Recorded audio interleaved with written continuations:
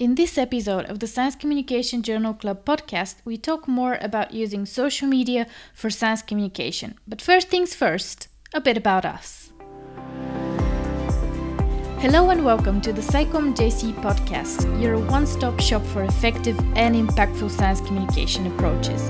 At SciComm JC, we aim to help scientists integrate findings from the latest evidence-based research in social sciences and education into their outreach efforts. We curate, summarize, and discuss research studies and their applications to real communication contexts in a way that scientists can easily implement. Today we have behind the mics the usual suspects, Sherry, Heather, and a very special guest. She is the second place winner for the State Your Mission Challenge of the SciComm JC for 2009. She is a storyteller, a SciComm consultant, and a trainer. She is Virginia Schutte. Hi. Hi. Virginia, it's so great to have you. Please tell us a little bit about yourself.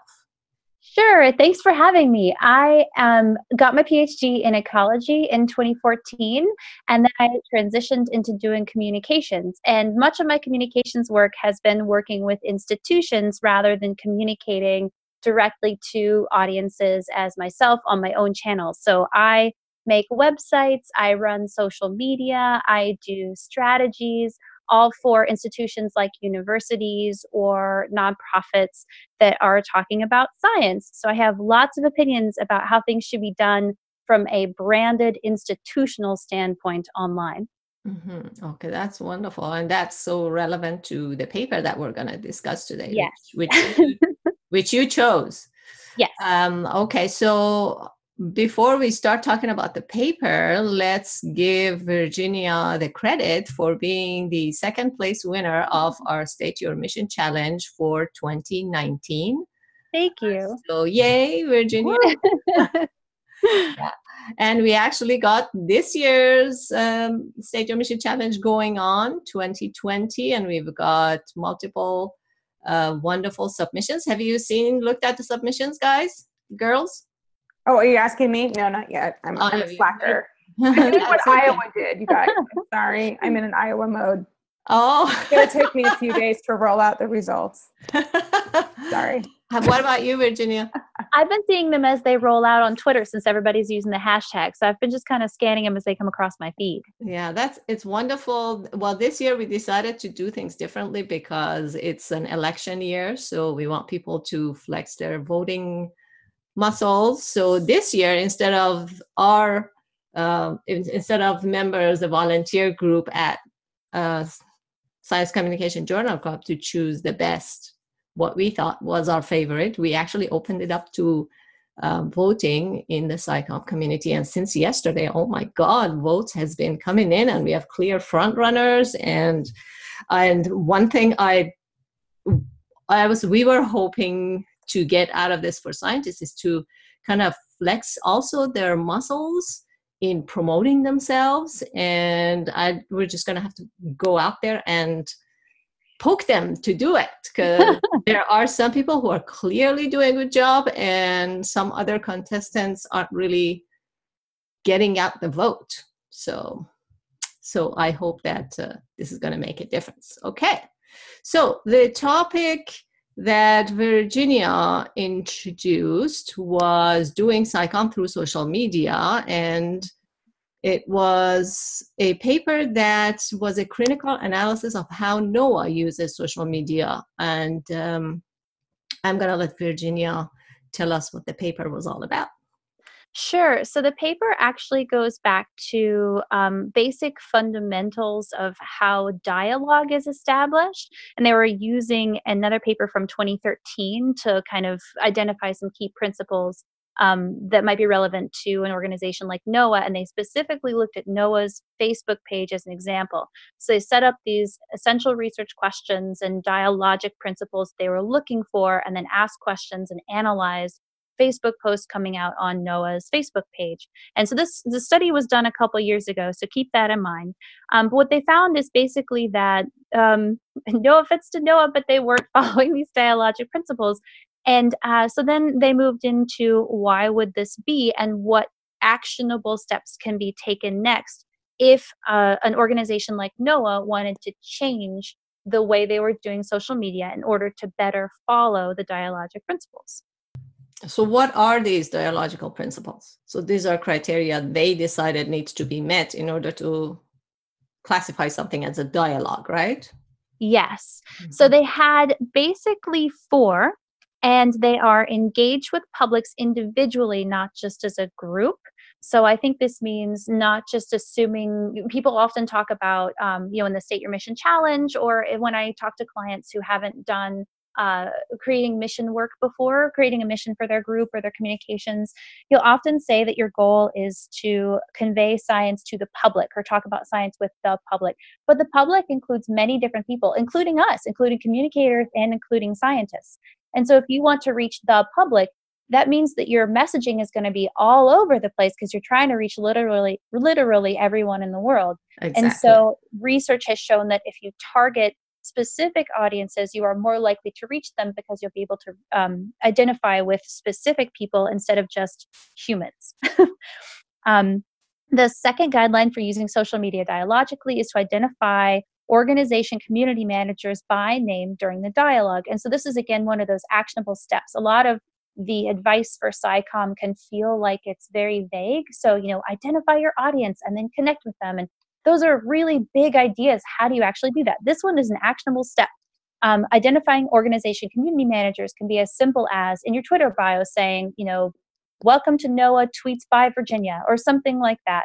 Same on a Facebook page. If you have in the about section, tweets or posts by whoever, then you've identified your organization members by name. You could tag them in so you can get to their personal pages or not. Just putting a first name does a lot. I've heard from people anecdotally to change the way that you interact with people and that people interact with you. Well, that's that's probably because it personalizes the relationship, and people don't really. I'm saying this from the marketing world. People don't really like to interact with brands. They like to interact with people. Yes, exactly. Mm-hmm. And I agree with you. Social media was set up to be human to human, to foster those connections, not to be human to brand. And I think these days people know there's someone running social media for a brand. If I put up a good post for an institution, some of the comments will be something like, get this social media manager an award or something like that. People know it's a human. And so if you identify the human, it just makes the interactions more genuine and more authentic. Yeah, that's true.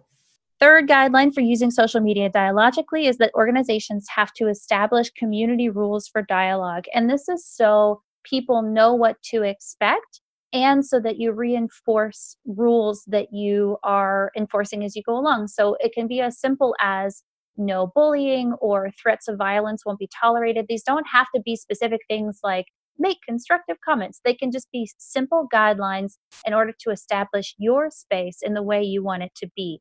I've seen a lot of Facebook pages these days put up rules. You see this more in private groups or, frankly, groups on Facebook that are centered around memes than you do on brand pages. But it's things like, no threats of violence, no bullying, no negative comments or put downs. It doesn't have to be anything to do with your organization's study topic at all. Mm-hmm. But how would you create a space where everyone would want to come and talk and be part of the conversation? Guideline number 4 for using social media dialogically is that users with views who disagree with each other have to somehow be encouraged to have a dialogue. So if people argue back and forth and no one's mind is changed, then you could ask, what's the point? Why do you exist if people are just coming to state what they already think and then they leave after causing kind of conflict? And so having a dialogue can be as simple as the organization stepping in to mediate, or it can be, again, going back to those community rules, setting up those community rules so that people understand that you are allowed to state your opinions as long as they are not overly confrontational, or as long as you're not saying you're absolutely wrong about this, if it's an opinion or something like that. So making sure that you're encouraging dialogue and not just people stating what they already know so they go away, with their views reinforced. Boy, that could be hard sometimes. I've seen some of those conversations. And actually, especially on social media, that's, I think, a challenging space for that. And I think we'll chat more about that as this podcast moves forward. Yeah. Well, that's interesting. It's good to frame this 4-point framework. I must say that NOAA, regardless of all these lack of person-to-person communication, I specifically really like their Instagram posts. But again, there's not a lot of one-to-one interaction. So I guess, I don't know. Just, I thought I'd put it out there, but it's always, like you said, Virginia, social media is something people go there to make personal connections. So it's important to get personal. Yeah, okay. Absolutely. So how about we elaborate on some of the main conclusions on the publication and the discussion points that were made during the Twitter chat. So what did the authors, investigators find about NOAA, and just tell us a little bit more. Well, they basically found that NOAA has lots of room for improvement, or they did back in 2014. So the organization community managers were not identified by name, either in individual posts or on the About page. There were no community rules for dialogue established in the About section of the Facebook page. And then they evaluated some of the other principles by asking specific things like, can users who come to the page who aren't NOAA initiate posts? And they said no. And so they said that was something that discouraged people from having conversations and meaningful dialogue. And then they also rated posts on how well they initiated a conversation instead of just being a one-way broadcast, and encouraged people who visited the page to have a change in their behavior. And they decided that only 2.3% of NOAA's posts did those things. So overall, they decided that NOAA's page was not following the dialogic principles as laid out in the 2013 paper by Kent. All those results were looking at the posts that NOAA initiated on their Facebook page, but they also analyzed what NOAA did with people who commented on those posts. So essentially following up with conversations. If the Facebook posts were supposed to be starting dialogues and not just one-way broadcasts, then what did NOAA do with the comments that people were leaving underneath the post that NOAA had started? And so they found that only 10% of questions asked by users on NOAA posts were answered by NOAA. Only 8% of public comments expressing distrust in science were addressed. Only 8% of the comments did express distrust in science. So that one's kind of a way better, but nothing to do with NOAA's actions, I guess, in response. And then 74% of comments expressing distrust were related to climate change. So it gives you a breakdown of not many people who came to the page were expressing distrust in science. Most of those that were, it was about climate change. But then only 10% of the questions on NOAA's posts were answered by NOAA. So essentially, this gives you a view of who's coming to the page. And so people who I think are already, if you want to call it pro-science or trusting in science, something like that, those were the kinds of people that were commenting on the posts that NOAA put up. But then when people asked questions, very few of those, only 10% of those questions were answered. And so I think this gets into much larger issues about what is the goal of a Facebook page for an organization. For some organizations, I think meeting people who want to be talking about science, attracting those people to your page is exactly what they want. For other organizations, maybe the goal is to reach outside of the people who are already seeking science, and in which case, this might be an indicator that that's not happening if that's one of NOAA's goals, but we don't know NOAA's goals because we're not NOAA. But regardless, answering only 10% of questions asked on the Facebook page, as a social media manager, this was one thing that I always do push, and I always make time for. It feels hard sometimes to take a day not to produce any new content, but just to engage with what's already out there. Mm-hmm. But I think once someone comments on a post, that means that person is genuinely interested, hopefully, most of the time, genuinely interested in a conversation. And that, I think, is a really ripe opportunity to change someone's mind, to further their interest, to engage with them and show the human side of your organization. And so to me, again, social media is about those human to human connections. And if you are making posts and not following up then on the people responding to them, then are you actually meeting the goals that you would like to accomplish with social media? Are you using social media as a tool as well as you could be? Mm-hmm.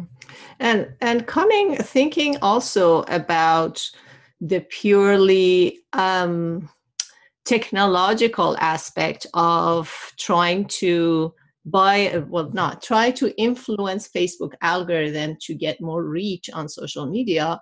The more you can get people to interact with your content and having a conversation, it helps you spread your content across the Facebook more effectively. So actually answering those questions and getting people to respond to something from a technological point of view of getting more reach, that's also valuable. So that's another aspect of it. I think this is a really interesting conversation. We're talking about kind of two different things though, and this is the way that I took the paper. I'm coming from a civil dialogue background. And there's sort of two things that are happening here. There's the actual like human connection, like what you said, Virginia, which is how people are actually communicating regardless of the medium itself. But the medium itself, as you just said, Sherry, actually shapes how people are able to communicate, like you mentioned about the algorithms and what people are seeing and how they're seeing it.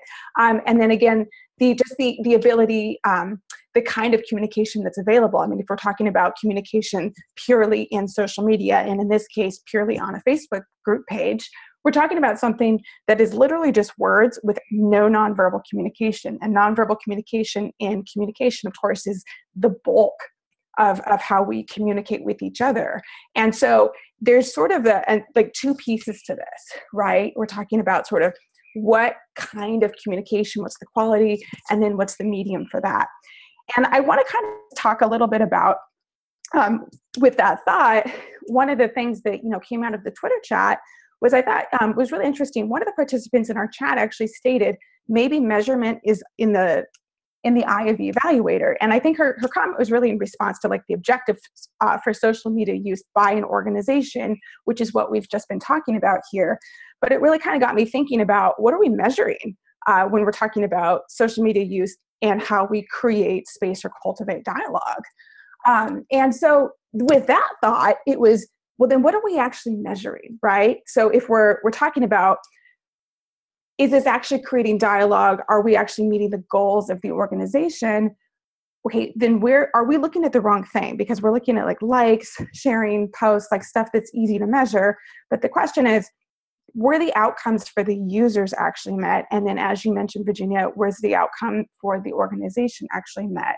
And so I don't know that we've really covered that necessarily. And I think that that's something that in this space of research, so when we talk about creating dialogue, whether it's through social media, whether it's on other online forums, whether it's in real life, we have to talk about the medium piece, but we also need to talk about sort of what were the outcomes from that.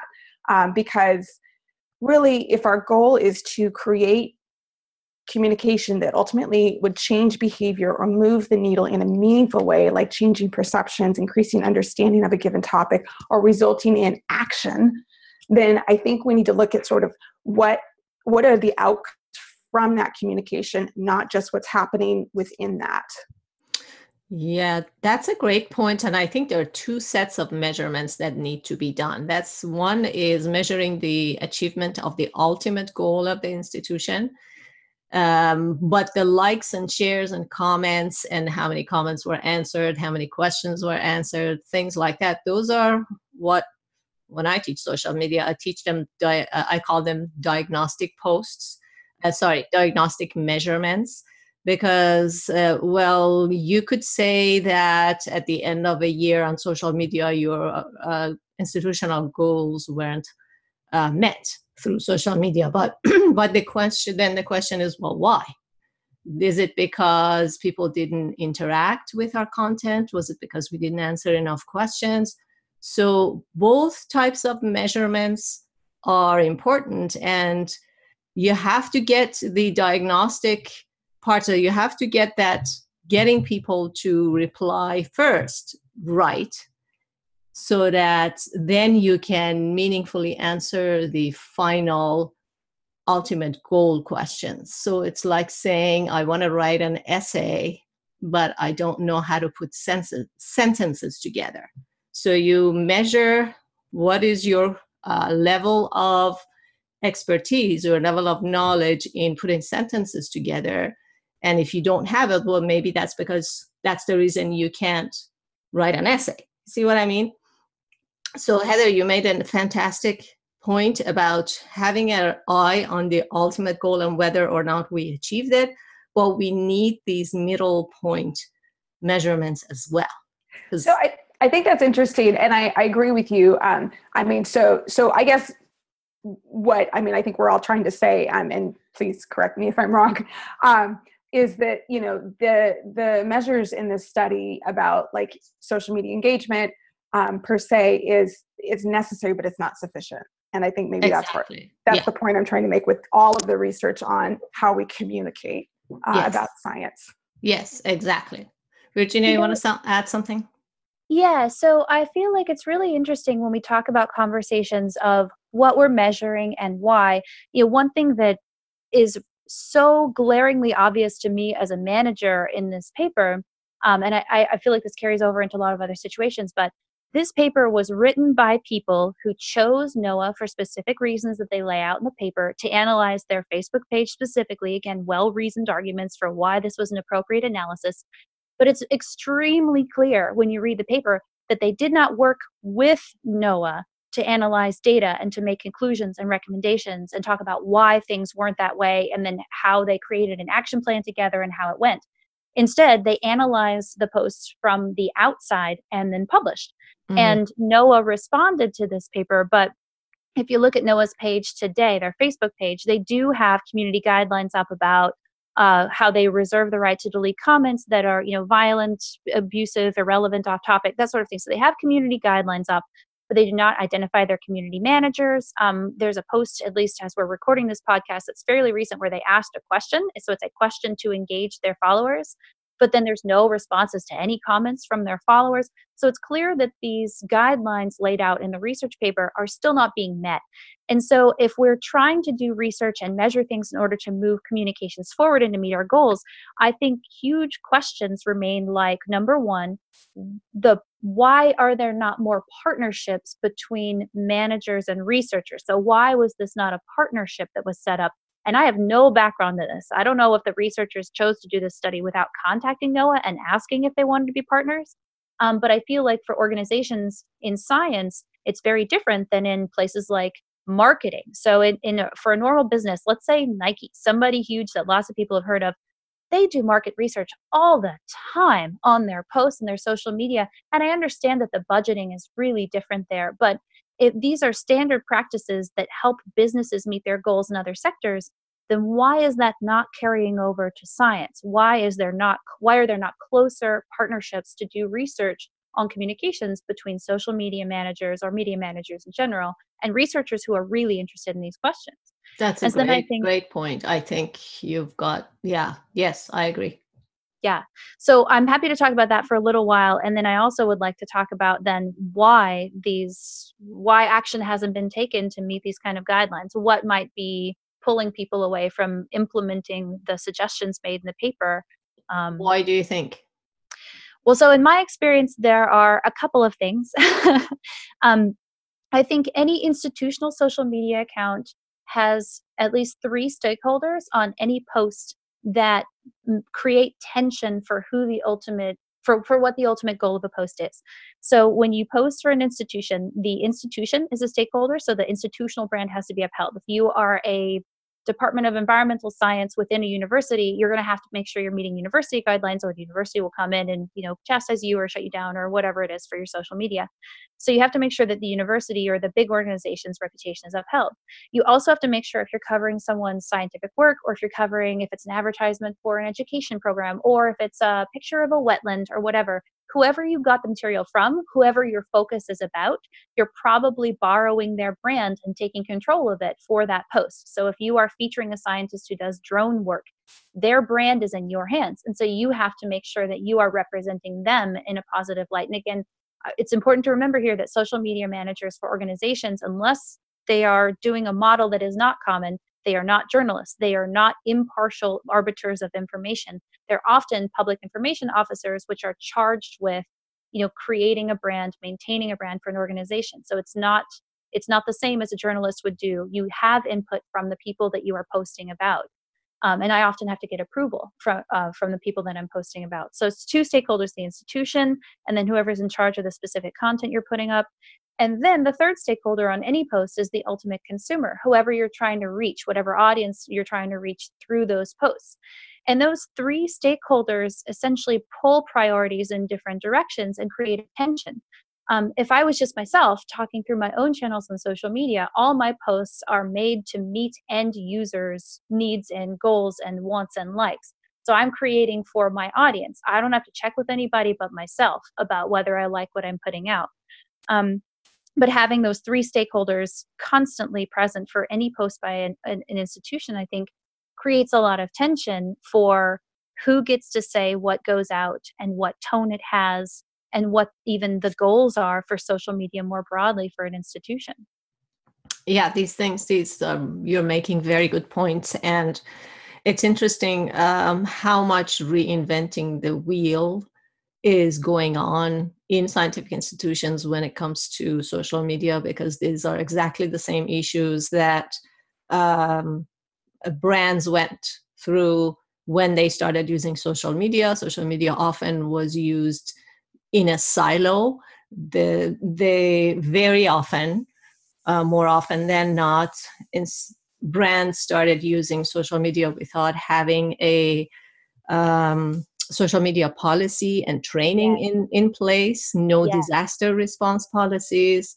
The goals of using social media wasn't clear. So that gave rise to a lot of bad social media. And social media is public, so you can see how a lot of brands actually were not only ineffective, they looked bad.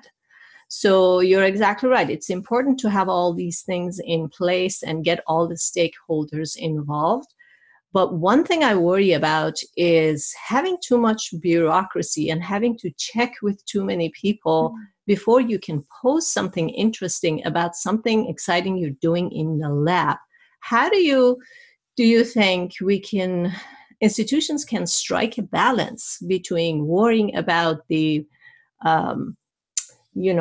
institutional goals and the chief marketing officer at the institution and the PIO and what do they call it? Public information officer. Yeah, that's right, PIO. Mm-hmm. Yeah. So how do you, because a lot of great things that happen on social media is so spontaneous, and that's what makes it amazing. So how do you balance that? I think this is when having a well thought out social media strategy in place early is really helpful.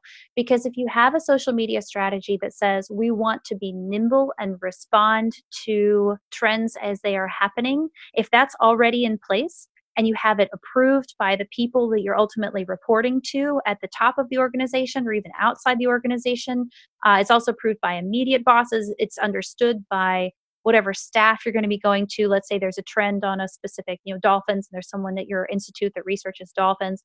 If everyone understands that this is a priority for the institution and why, so how these being priorities can help advance the institution and therefore all the scientists at it and everyone employed by that institution. If everyone understands this before, then running into a lab and saying, dolphins are trending, do you have a video I could use that has these sorts of behaviors, becomes less of a burden and more of a fun challenge to meet. I think you're exactly right that often these organizations are, unlike Nike and the marketing sector, strapped for cash. Mm-hmm. And so I feel like a lot of times you're right that there's not as much SciComm training as might be desired. Frankly, I meet a lot of people who are education specialists who have been asked to do social media on the side. And so they don't have, this is not their full-time job. They can't just sit down and answer questions as often as they may like. So, that tension I described, even with perfect working conditions, exists, but oftentimes the resources just aren't there to create even the best of working conditions. So I think in the absence of training, in the absence of, adequate time and personnel, having policies becomes even more important so that this trend is worth doing, this trend is not worth doing. I've made it clear to the organization and the people I report to that spending time on this particular task today, just answering questions instead of generating new posts, is a top priority. So I think sitting down with all the relevant stakeholders, making a plan that everyone agrees to and everyone's aware of, will help set everyone up for success as things unfold in the future. But with respect to individual, let's say graduate students, because there is so much conversation on social media about the abhorrent working conditions of postdocs and graduate students. And ultimately this, puts a bad face on the institution. How would you, because in a social media policy, there has to be room for people to freely express their opinions. Yes. And how would institutions deal with that?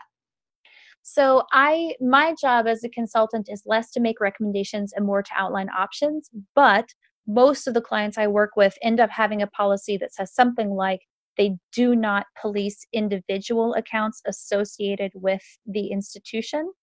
And instead, they let people say what they like, because they also can't police free speech at conferences or in the grocery store. There's only so much that a single social media team can be responsible for.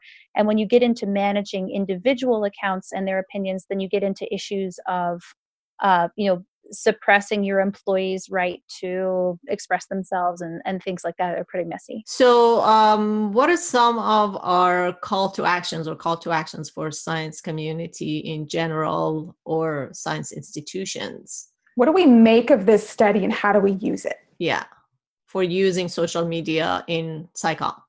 I think it would be great if social media managers could have the freedom to openly share the data behind how their social media is doing with researchers who would like to analyze it.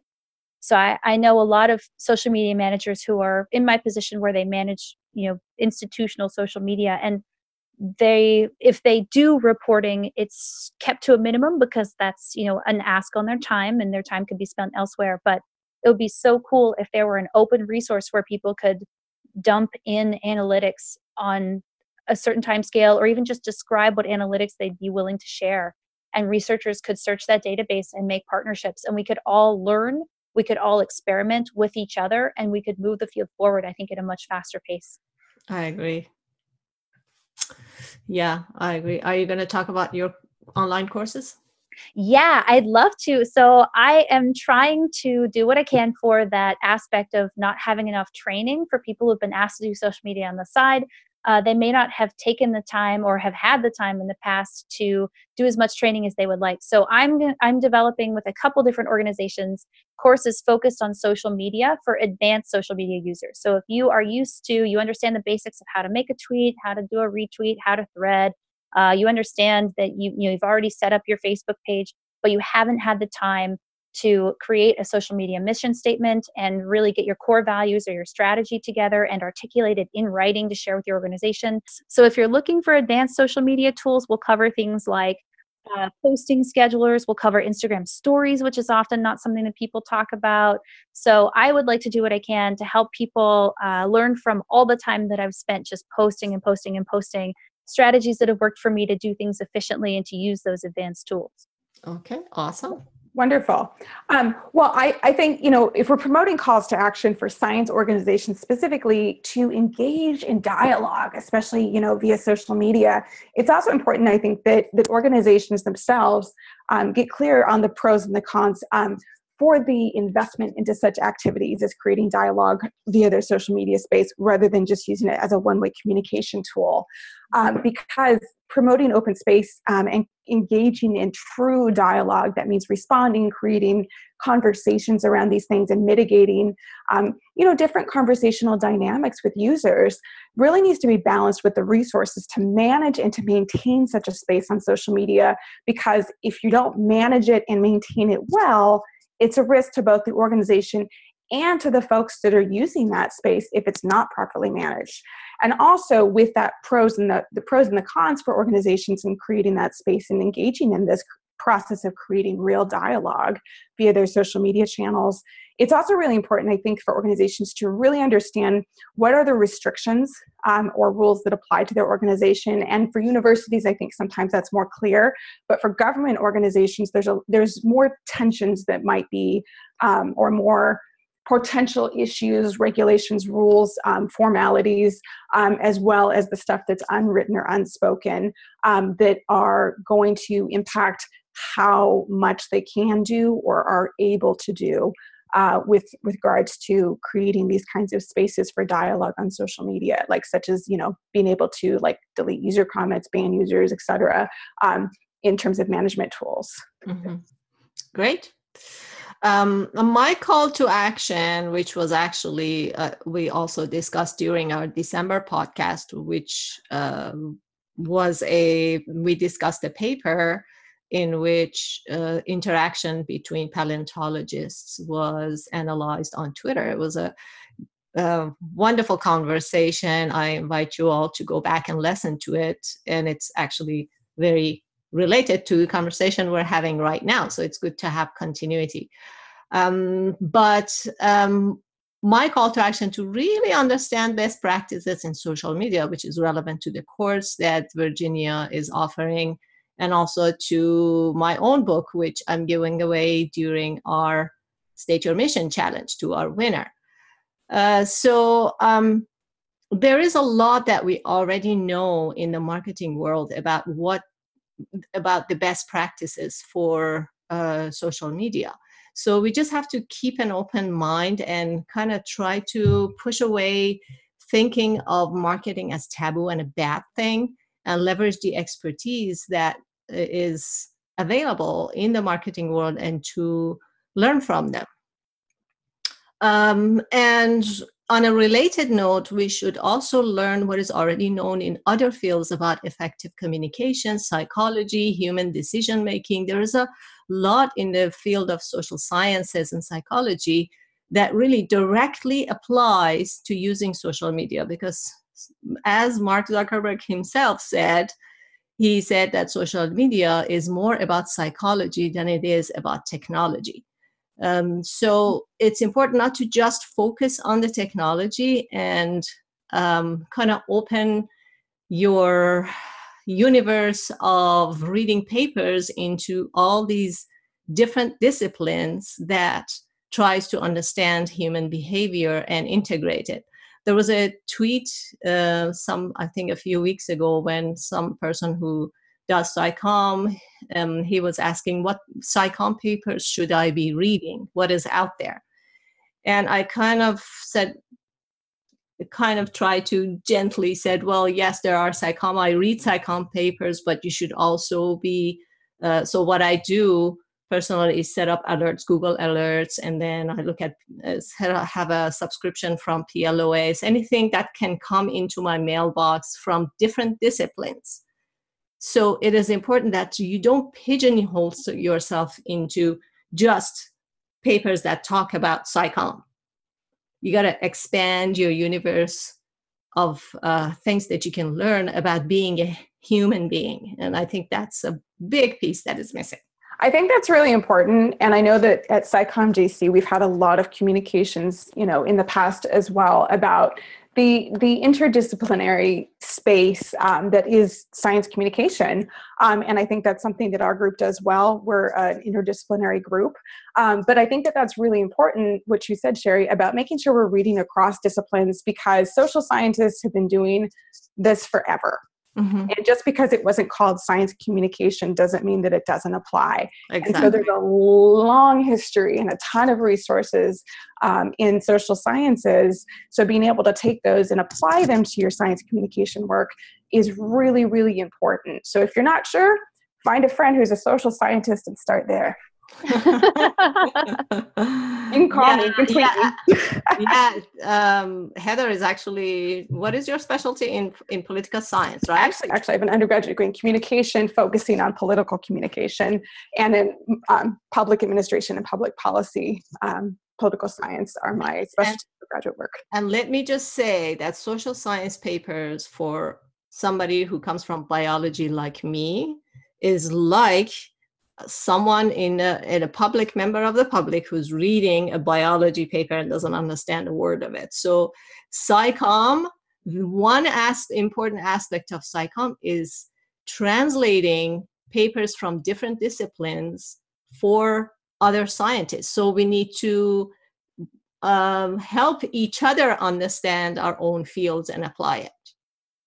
Absolutely. And that's where it's good if we work together, because we can all figure out how to speak the same language. Yeah. Mm-hmm. What do you think about this, Virginia? Oh yeah, absolutely. I've been branching out lately out of SciComm literature that's published in scientific spaces and beginning a lot more into how people make decisions, how you make meaningful connections with people, because it's all about trust these days. How can you open up the brand and instead of taking it into a sterile space where everything is scrubbed to make sure you don't say anything wrong? How can you show honesty and openness and genuine interest in dialogue rather than just the one-way broadcast from a talking picture? Absolutely. Well, that's all the time we have for today, ladies. But I'd like Virginia to tell us where people can find her. If you want to keep up with the courses I'm developing when they come out, you can follow me on Twitter or you can sign up for my newsletter. I'll be announcing those in those spaces. And whether you work for an institution or you communicate as yourself, I'm always happy to do consultations or social media reviews. So get in touch with me anytime and I'd be happy to chat. My social media handles are all VGW Schutte for my full name. You can find me on Twitter, Instagram, Facebook, and you can also look at my website, virginiaschutte.com. I also do things on YouTube, but they're just for me and not for an institution, which is really fun. So how do you spell Schutte? Schutte is Schutte. A great question. Yeah, because I'm not the best. My strength is not in correct spelling of names, so always have to look up your name. Yes. Well, I had to get used to it for a while when I first started dating my husband too. I thought, oh no. I understand. Well, thank you very much. Unfortunately, that's all the time we had for this 15th episode of the Science Communication Journal Club podcast. Thanks a lot to my wonderful co-host and to Virginia for being our amazing guest. You can also find recaps of our Twitter chats on our website at scicom.org and leave a comment and get in touch with us. Subscribe to our newsletter to receive updates on all our upcoming events, our Twitter chats, the topics, the podcast releases, and the summaries of interesting SciComm topics. Again, go to our website www.scicomjc.org. If you're interested in doing an internship with our team, get in touch and we will together find the best form of collaboration. Our podcast is recorded by the SciComm JC team. It's produced and edited by me, Nevena Christozova. Our music is composed by Musical Cocktail from Audio Jungle. Thank you for joining this 15th episode of the SciComm JC podcast. If you liked it, let us know and please share it with your friends. Till next time, and stay nerdy!